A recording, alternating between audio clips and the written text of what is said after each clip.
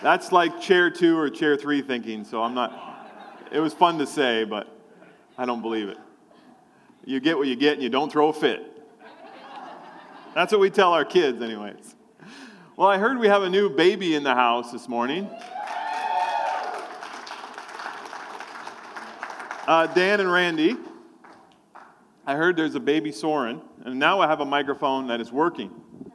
So if you're able to, is the baby in the basket? Dan, can you lift the baby up in the carriage here? All right, can you tell us a little bit about the baby? We going now? Well, it's a real long story, so... You don't have to do a full story. I'm not like going to do name the whole thing. and birth weight and all that kind of Soren Timothy Isaiah Dooley, 8 pounds, 11 ounces, 10.6 to be exact.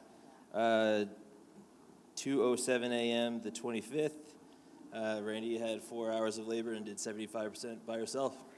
And he was born in Albert College because we didn't make it to the hospital. Wow. Yeah. Amen.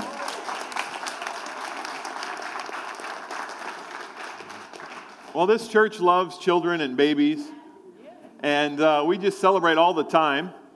We're trying to keep up with the nursery. I know we want to just blow out more walls and make it bigger because there's just lots of babies here.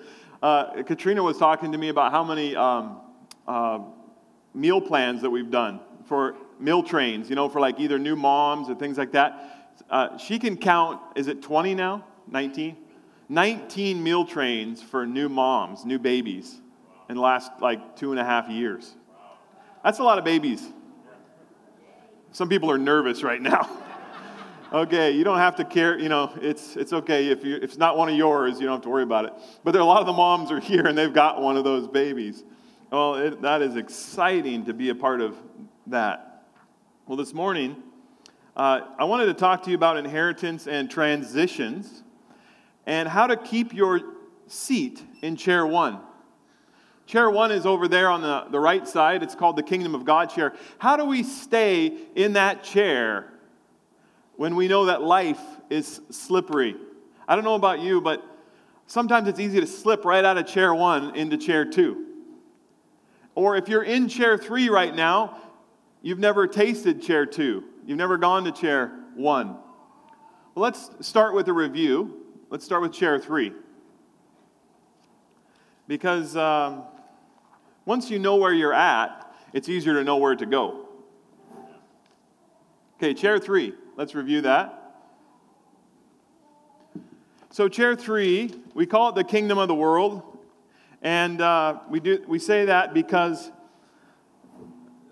it's a world system. It's not a Christian idea. It's not a way of looking at life through God's ways. It's a place where we're always looking for answers. You're looking for peace. You're asking questions like, what is life about? Is there a God? What is truth? Why are we here? What's my purpose? That's chair 3. That's when you're always kind of wondering, what is this whole story about? Is God real? Is there spiritual things? Is there more to life than just what I can see with my own eyes? That's chair 3. And it's where we all start. It's what we're all born into. The scriptures say in Ephesians chapter 2:3, we also once conducted ourselves in the lusts of our flesh and of the mind, and were by nature children of wrath. So by very nature, we just kind of did what we felt was right, whether it was good or bad. We longed for things. We looked at things. Our hearts passioned after things, but without God. We did it the best we could with what we had. But you see the picture of the young boy, and that's kind of what life's like. You're looking for answers. Do you remember a season in your life where you were looking and searching for more? You were wondering, what is there beyond myself? For my own story, I remember when I was about 5.5 years old, and the 80s were a wonderful decade, for those of you who can remember them. And I remember the pastor talking about Jesus Christ, and that if you believed in God's Son, Jesus Christ, that He had the authority and the power to take the sin out of your heart, make your heart whole again, and save a place in heaven for you someday. And I said, wow, that is a really cool thing. So after the service, I went into the side kitchen, just like at our church. I went off by myself and I put my head down and said, Jesus, would you please come into my heart and forgive me of my sins? Because I wanted that heart thing to be right. And I didn't want to go to a place called hell. It was a horrible sounding place. And heaven sounded amazing. And so, like a child, I said, okay. And on that day, there was a transition of chairs. On that day that I confessed with my mouth and I believed with my heart in Jesus Christ as my Savior, I switched to chair 2. Chair 2, as we go to the next slide, it's called Kingdom of Self. It's not a bad chair, it's just not the best chair. It's where we find Christ for the first time. There is a salvation experience, and we know that one day we're going to heaven. Jesus saved my soul. He saved me. We're going places. Now, I don't know about you, but I was talking to my wife and others, and sometimes it takes a long time just to get from this chair to this chair because we don't really know if we're in this chair. We went to the altars how many times to confess Jesus Christ as our Savior? We didn't really know if we were saved. So we've vacillated between the two. You know, in this chair, you know that you're going to heaven someday. That's your plan. The challenge with chair 2 is that it's primarily resting on your abilities and who you are, not on Jesus Christ. Now, you start with salvation by faith in Christ. You trust Him to forgive you of your sins. But after that, I think the message I received was you better keep up the good work and work hard. And don't mess up too much. And don't get caught. And don't sin too much. Because if Jesus comes back while you're sinning, you're toast. And you're not going to heaven anymore. That was the sermon on the gospel of salvation that I often heard growing up. Does anyone remember that kind of understanding? 3 of us? Okay. Well, that's good. That was what I heard. I was so worried that I wasn't good enough to keep up what God had started. I was looking for approval from man. For many years, I was wondering, I'm hoping I'm good enough. I'm hoping people will like me. I know Jesus likes me in that He died for my sins, but I can't seem to get over my troubles. I can't seem to get over my addictions. I'm kind of stuck. I was looking for real freedom. I knew He had saved my spirit, but why is my soul such a mess? We learn to give, but we rarely learn how to receive. And you know that when you meet someone and you say, God bless you to them, right? You know, in the Christian world, we say, God bless you. And the person that's stuck in chair 2 says, oh, brother, I am already blessed. Why? Because they can't receive yet. They're stuck. They're able to give, and they're really good servants. So this chair we've talked about is slavery to the world systems. You're apart from God. When you switch over to this chair, you go, I'm a servant of God now. I can serve the Lord. You might even find friendship here with God, which is a wonderful thing. The scripture says, Jesus answered and said to him, most assuredly I say to you, unless one is born again, he cannot see the kingdom of God. So you can't enter into God's kingdom unless you trust Jesus Christ. Jesus Christ is the only way to God the Father. There's no other pathways. Over here, you might have like a Muslim faith or a Hindu faith or a Buddhist faith or an atheistic life where you don't believe there is a God. Or an agnostic faith where you go, I don't know if there's a God. There might be. But the only way towards the Father is through Jesus Christ. Today, we're going to focus primarily on this chair 1. And chair 1 is my favorite chair. It's the Kingdom of God chair. So when I was 5.5, I switched from this chair to this chair. Do you remember when you switched chairs from chair 1 to chair 2? Excuse me, chair 3 to chair 2? Do you remember, was it an experience, like a salvation confession thing? Or was it a lifestyle change that slowly God just kind of came into your life? I'm not sure what your story is, but think about those transitions and how they affected your life. how they affected your family. Because until I was probably in my mid-20s or even later, I was really working this one out pretty good. I thought the harder I worked over here, and if I was really a good Christian or really a good church person, then I would find success. Then I would have like a big ministry. Then things would start to happen. Then I would be happier. So I try to copy every other. You know when you try to copy people because you think if you do what they do, then finally you'll arrive. So I would watch other pastors and other children's ministers, and maybe if I just went to the right conference. I was trying to work my way into a better place with God. That's chair 2. But as we went to Africa and then moved here to Belleville about 3.5 years ago, Pastor Kevin gave me a whole stack of books to read before I moved here and when I got here. And he kept talking about, books like God is a Father. We are the sons and daughters of God. And I thought, wow, what is this stuff? I know it's in the scriptures, but I've never really studied it. And that's where we come into chair 1. Chair 1 is the kingdom of God. And you see the picture of all the people connected. You see them at the table? This is a picture both of what the Garden of Eden would have looked like before the sin of man entered the world. But it's also a picture of what heaven's going to look like. This is what we are to practice here on earth, is a community of fellowship where everyone has a place at the table. That's a chair 1 lifestyle. And if you look around that table, do you see how many generations are present at the table? Just like at our church. Look how many different people are in this room. Younger, older, middle-aged, married, single, different color of hair, less hair, more hair. We're all in this room together. And they're around that table. And at the head of the table is an important person. On the left of the picture is the Father. The reason that table is there is because there's a good father who provides for his children and has trained them up in the right ways. And do you notice that they're not competing around the table, but they're connecting around the table? They're not fighting for position because they all have a seat at the table. In the kingdom of God, we don't fight for positions.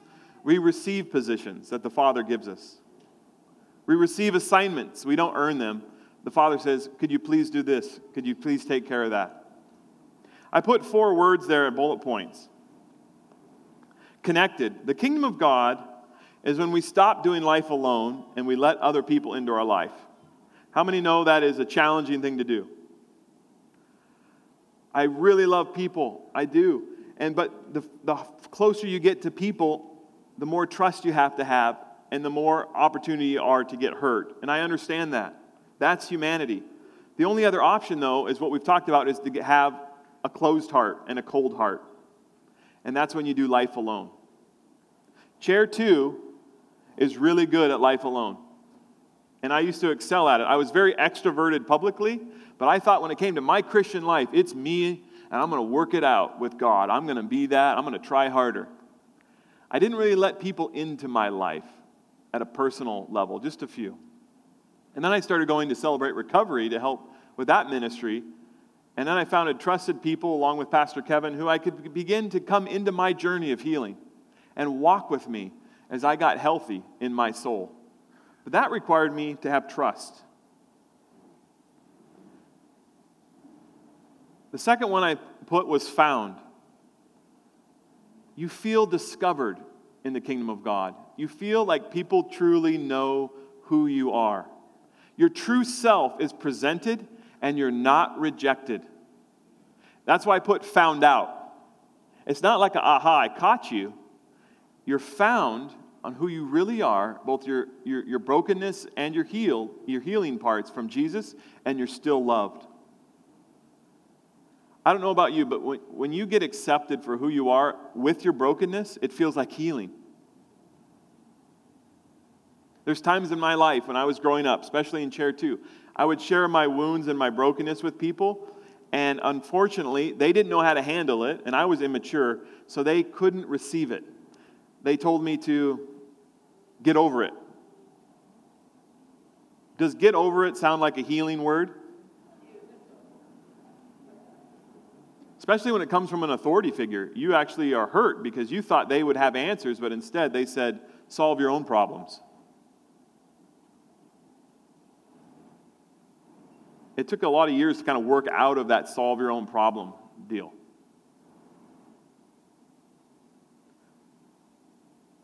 When I realized that Jesus loved me for who I was and he wanted to work it out together in a partnership by the Holy Spirit, then I didn't feel so ashamed. I didn't have to hide anymore. I could walk in the light, and he began working on me. The third one is celebrated. When you feel celebrated, when you feel that people value your worth for who you are, not for what you can accomplish, you start going, wow, I have purpose here. I'm loved just for who I am. And once you get celebrated, it's easier to celebrate others. Once you accept that the Father is celebrating who you are, you can go around celebrating everyone else and not feel envious or jealous. You don't have to say, we have a running joke in our life group that if someone gets something nice, we used to say, oh, that must be nice for you. It's a joke because we don't really believe that. If someone has something nice, we celebrate and we say, I'm so happy for you. That's a wonderful gift. That's a wonderful purchase. We're so glad for your family. We celebrate. And when you celebrate, it frees you from worrying about yourself. It frees you from worrying about what other people think. The last one is a difficult one, but a wonderful one. It's when you feel trusted, you begin to trust other people. You know that God can trust you? We talk a lot about at church how we're supposed to trust God. And that's true. Do you know that God wants you to let him transform you into a trustworthy person? So up in heaven, everyone's talking and they're saying, I need someone in Belleville. I have an assignment. Who can we trust to accomplish this? What son and daughter of God can I trust? And the Bible says God is looking to and fro, looking for someone that can work on his behalf. So he finds Lauren and says, Lauren's ready. He's the man. If I ask Lauren, he's a faithful son, he'll do it. And then Lauren gets a word from the Lord, and Lauren goes, I got to do it. My father told me. And Lauren goes and does it. It's quite simple, really. It's trusting and obeying. But it feels so good that God would trust us. Of all the people in the world, he trusts us. I picked this picture because of its wonderful sense of family and community. And you notice the caption there that says, The Heart of Man? That is a movie that I want to encourage. It's PG-13, so it's great for probably early high school and up for age appropriateness. But it's a Christian movie and documentary on the journey of how to find belonging in Christ and in the Father. It talks a lot about what we're talking about. And it's free on Netflix. It's called The Heart of Man. I encourage you to look it up. It's an hour and 14 minutes. And it's a great movie on how to find home in Christ. Plus, it's shot in Hawaii, so you get to enjoy these beach scenes throughout the movie. And it makes you want to go to Hawaii. In Luke chapter 15, 22 through 23, it says, Bring out the best robe and put it on him, and bring the fattened calf, and let us eat and be merry. Did you ever notice that when the prodigal son came home in the Bible, that he was confessing, and said, Father, I've sinned, I've done all these, he had this whole speech ready. I've done all these things wrong. And it says, but the father. So the father interrupts the speech. And he says, bring out the best robe. Can you imagine going from the outskirts of town in poverty and come back to your family and your dad's got the best robe waiting and he runs up and hugs your neck and he throws it over you? How many of you could use that kind of healing from the Father? Where he runs to you. You're not running to him. Yes, you turned your heart. You're saying, I'm going back to God. And you begin stumbling back to God. And the Father is running towards you. And he takes his best coat of mercy and love, and He throws it over your shoulders and over your body, hugs you, kisses your neck, and says, "Welcome home, daughter. Welcome home, son. By the way, I have some gifts for you. But Father, I've messed up. But Father, I've got all these problems." And He just keeps heaping on. It doesn't seem right. It doesn't seem earned. In chair 2, we can't receive those gifts. We're not good enough. But in chair 1, we humble ourselves and say, "Father, go ahead. I receive your love."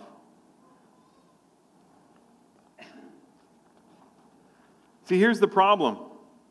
There's slippery chairs. Have you ever felt like this guy?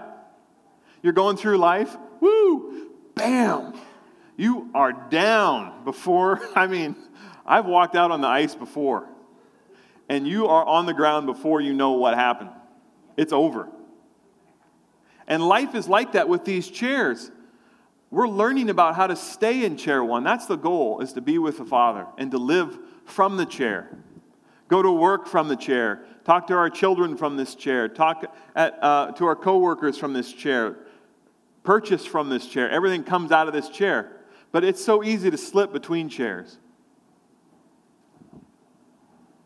How do we stay in chair 1?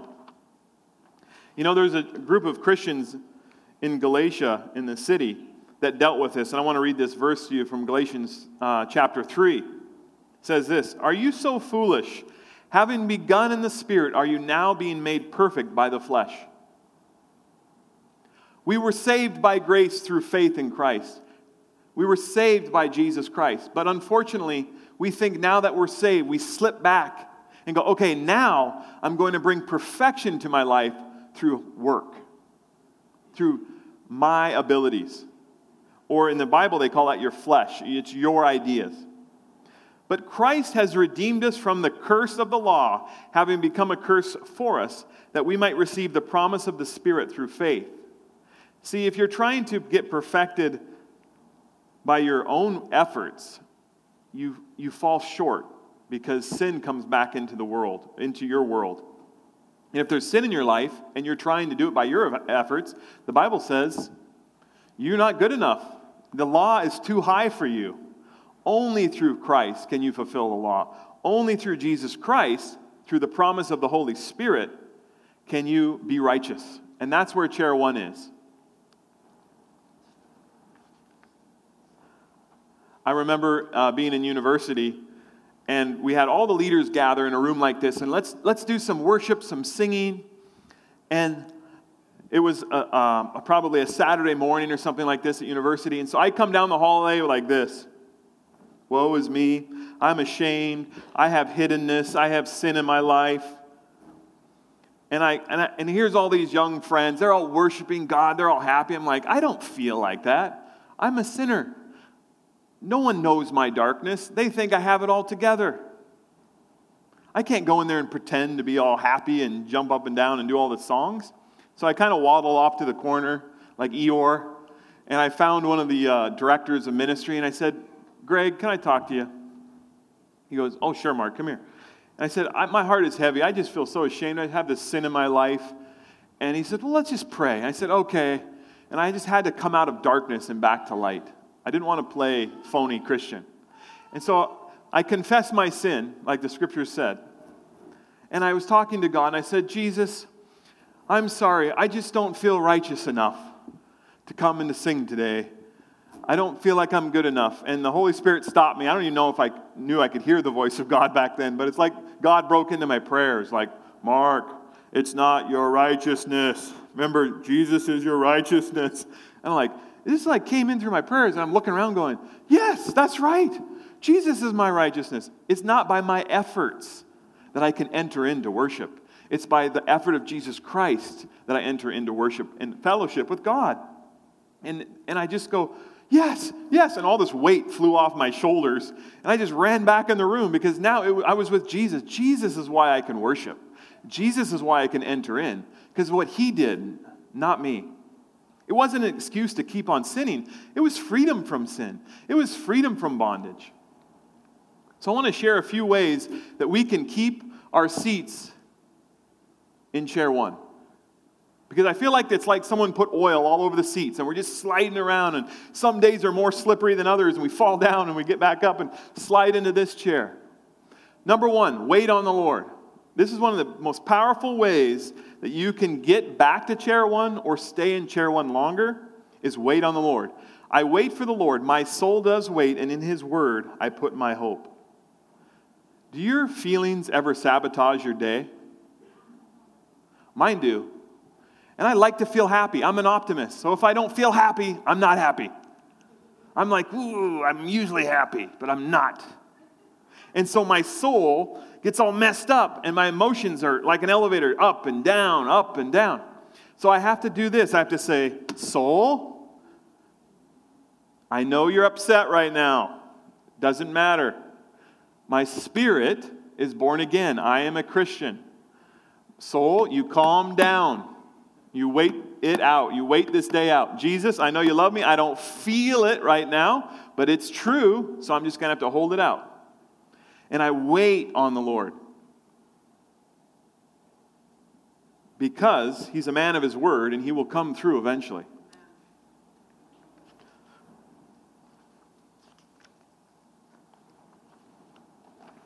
Number two, this is not a popular one, but it really works. Deny yourself. Yay! I love to deny myself. What a popular message. It's not popular because we're like, no, me. Chair 2 and chair 3 are like, no, I want to still be the center. It's about me. But then you get to chair 1. And God says, would you come as a child? Would you come without any request? Just come. Give me your entire life, and I will give you my entire life. It's an exchange. So, we get to say things like this, not my will, but my Father, your will be done. You get to ask this question in prayer. Father, how do you feel about this situation? And then you wait in prayer. See, if you know what God thinks or feels about something, it helps you get through it. Because our understanding is limited and more finite. But God's higher ways, He can let you in on His secrets. What does Father think about it? You can ask the Father, what do you think about this situation? And you can get out of your own head and into God's. What does the Father say about it? See, the thing is, it's hard when we feel alone. Chair 2 and chair 3, we feel like we're battling our own battles. We're fighting our own fights. Who's going to stick up for me? Who's going to stick up for me and my family or my soul or my mind, my will, my emotions? And we forget that we're a part of a family and that God is your Father and He has some things to say. And no one can overrule your Father. When Father God says something, it's the top. No one can come in and veto the Father's thoughts. So once you get a hold of God's thoughts, you tuck those things away. I like to write them in my journal. You write them down and you tell a few of your close friends and you say, this is what God said. I believe what God said, moreover, what my body tells me I'm feeling. Because emotions, for me, can put my day lower or higher. But what God said is like His Word, and His Word is never changing. It's true all the time. And it's safe. One thing I learned in chair 2 before I switched to chair 1, which was a great training for me, was that the Word of God is completely trustworthy, and you can build your entire life on God and the Bible and the teachings of the Scriptures. It'll never let you down. I learned that in chair 2. I hadn't yet built that more personal relationship with Him as a father to son. I knew Christ, and I just knew that the Scriptures are important. And if you build your life on them, when your day goes bad, you can speak to your bad day and say, I know it's bad, but it's not the end of the story, because I know what the Bible says. And you say that out loud, and it begins to change things. So obedience is better than sacrifice. In your quiet time when you're with God, and He tells you to do something, just do it, please. Obedience is better than sacrifice. If God tells you to do something, if He's told you to do something, just do it. Just do it. You don't need a big stamp of approval. You don't need anything signed in triplicate.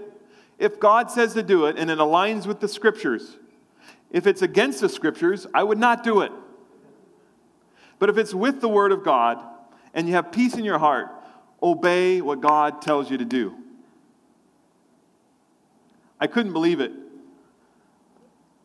One time, I was so nervous because I had just finished university. I had no job. I felt like a freeloader. I was at my parents' house for a month, and I was sitting there going, this can't be it.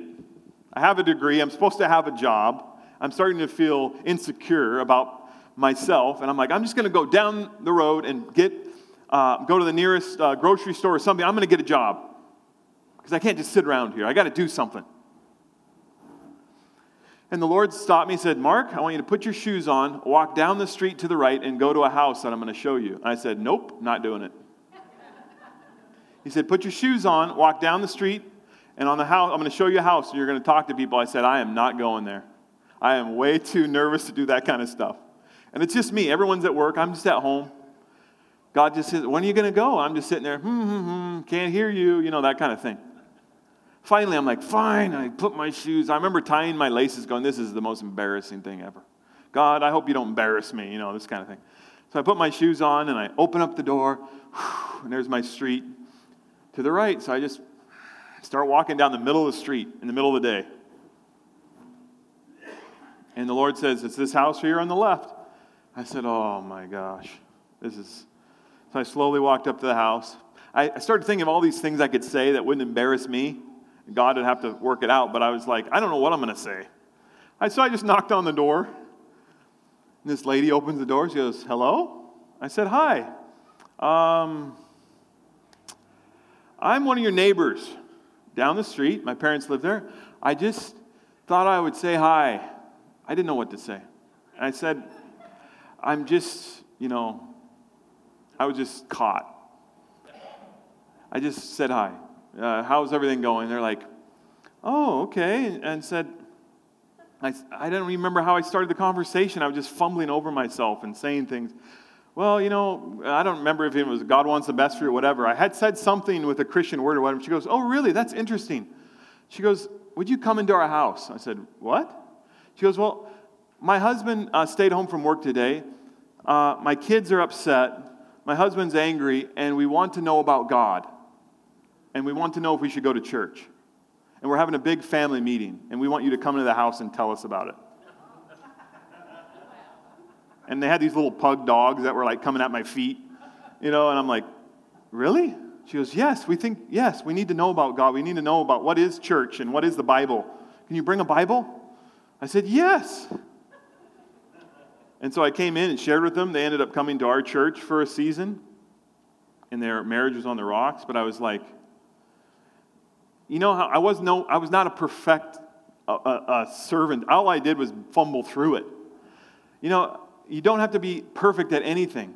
God says, bring the 5 loaves and 2 fish. Bring the little that you have to God and obey Him with it. Let Him do the miracle. And that day was such an encouragement for me. Let's jump to the next one. This is a very personal one that I encourage you to seek after, and it's called the baptism of love. And this is important for chair 1. This kind of keeps you into chair 1. If you've never been in chair 1 before, this is what I encourage you to pray about with the Father. Because Jesus had a baptism of love before He started the ministry. He was baptized by John in the water, and the Father said from the heaven, this is my beloved Son, in whom I'm well pleased. You could say, this is my beloved daughter, for the females here. In other words, before Jesus Christ did any ministry, any miracles, before He got out on the street and started preaching and healing, the Father said, I love you. You're my child.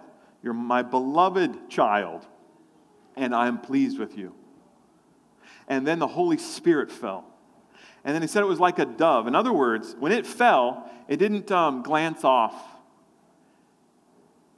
It said it fell down upon Him, alighting upon Him. In other words, it's different to be visited by the Holy Spirit and become a habitation for the Holy Spirit. We're made to be temples, walking around Belleville and Quinty all day long, full of the Holy Spirit. We are carriers. We are temples.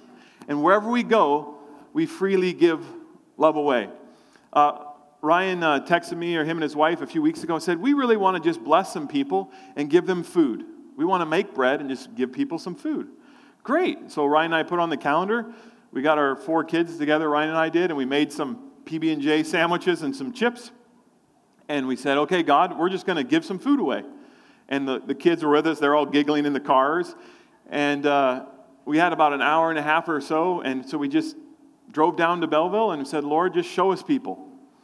And it was funny because I used to worry about all that stuff from here. Like, we're going to really do something for God. We're going to feed the homeless. We're going to solve the problems. But really, it was as simple as, why don't we just share what we have? I used to do that stuff to feel good about myself, and now I'm kind of like, I was just doing it to share what we had. And because it's nice to have a lunch some days if you don't have a lunch. So we drove downtown. We said, Lord, show us who it is. And it was kind of hard because we're driving, there's all that construction, and there's no parking, and the little kids they're a little nervous because they're like, how do we work with people who are on the street? And so we found, we had 6 lunches, 6 bag lunches, and in 30 minutes they were gone from 6 different people that said, yes, I'd be happy to receive that lunch.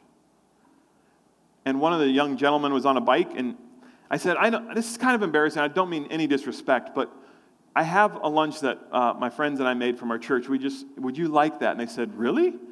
It's funny you'd ask because I was just on my way to the Salvation Army to get lunch, and this would really be a blessing. You know, a young guy in his 20s, and a few other people, and then one guy at the very end who's sitting on the corner, and it was a hot day, so he had his T-shirt off and his bag. And Kate and I walked down. We each kind of had a turns and said, excuse me, sir, is there any chance that you would like this lunch? We put it together with our kids, and we just want to share love from our church. He goes, why are you doing this? And he looked at us. I said, we just thought people would like a lunch if they needed it. We just care about people. We love people. And he wasn't going to accept it. And I said, but I do have a nice cold water bottle for you because it's super hot. And he grabbed that and he goes, but why are you doing this? And we just said, we just love people. There wasn't a big deal. It was just showing love.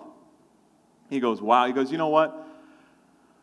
I probably needed this more than anyone in this city. I really need this right now. This means the world to me. And he took the little bag lunch.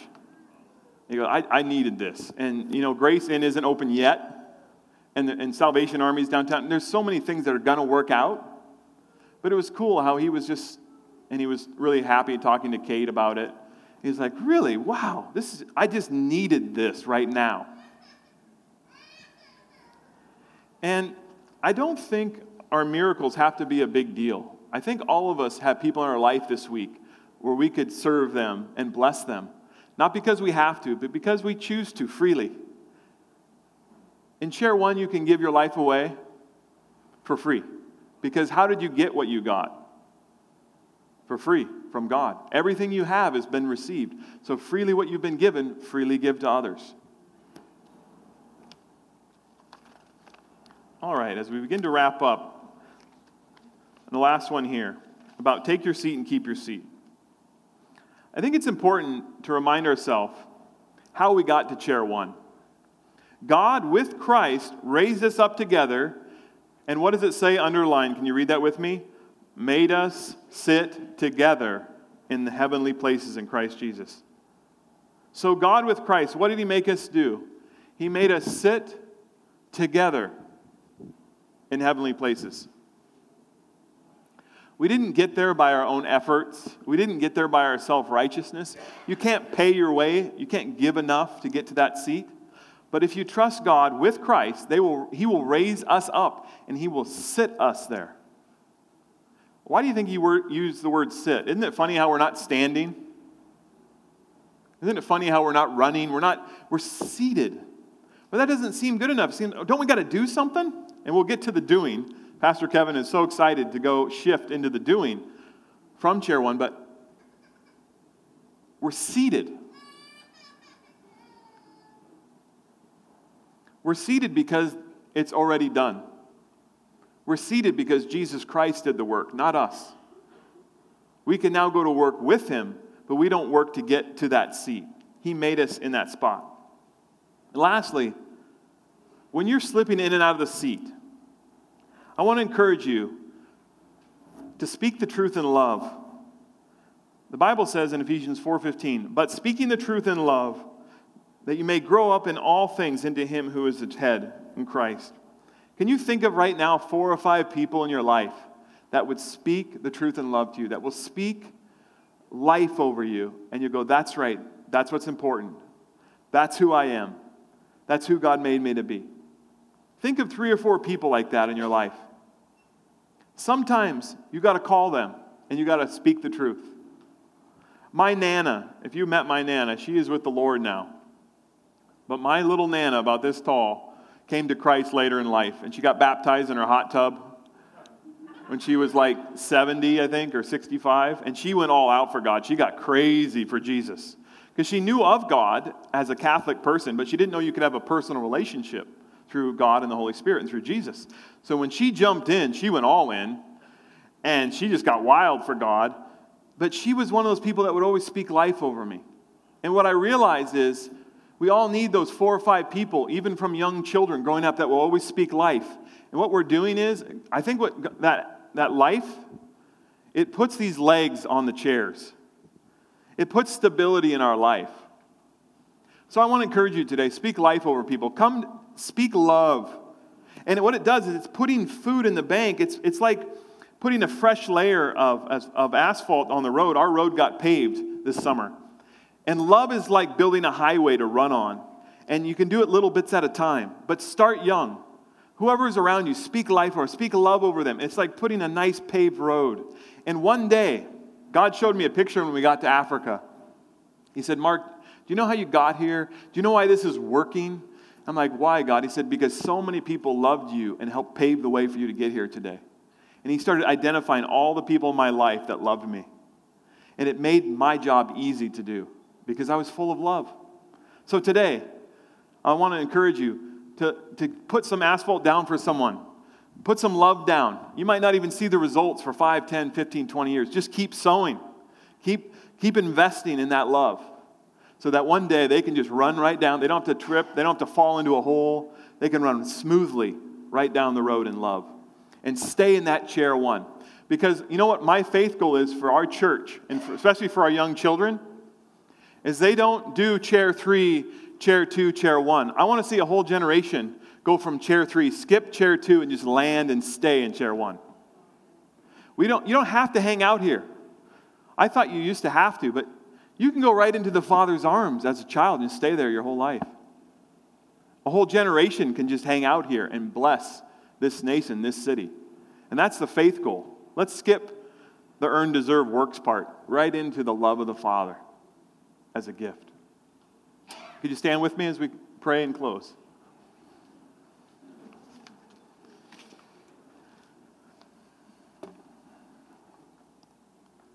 Today, if you have an area in your life where you would like prayer, then please come forward and I will pray with you, or some of the other leaders will pray with you. Because we want you to know that you can't earn and deserve your way into the family. You just belong because of what Jesus Christ did for all of us. None of us are good enough or smart enough to earn anything. We just are ourselves. And we dare to love one another in our brokenness. We dare to accept one another as we are. And then we go forward. Let's pray. Father, thank you for chair 1. Thank you that Jesus Christ seated us in heavenly places. Thank you that it's not our own self-righteousness this week. Thank you that we have gifts of the Holy Spirit and love to go forth from this place and practice a chair 1 lifestyle. In Jesus' name, amen. Amen. Thank you, and God bless you, and have a wonderful weekend.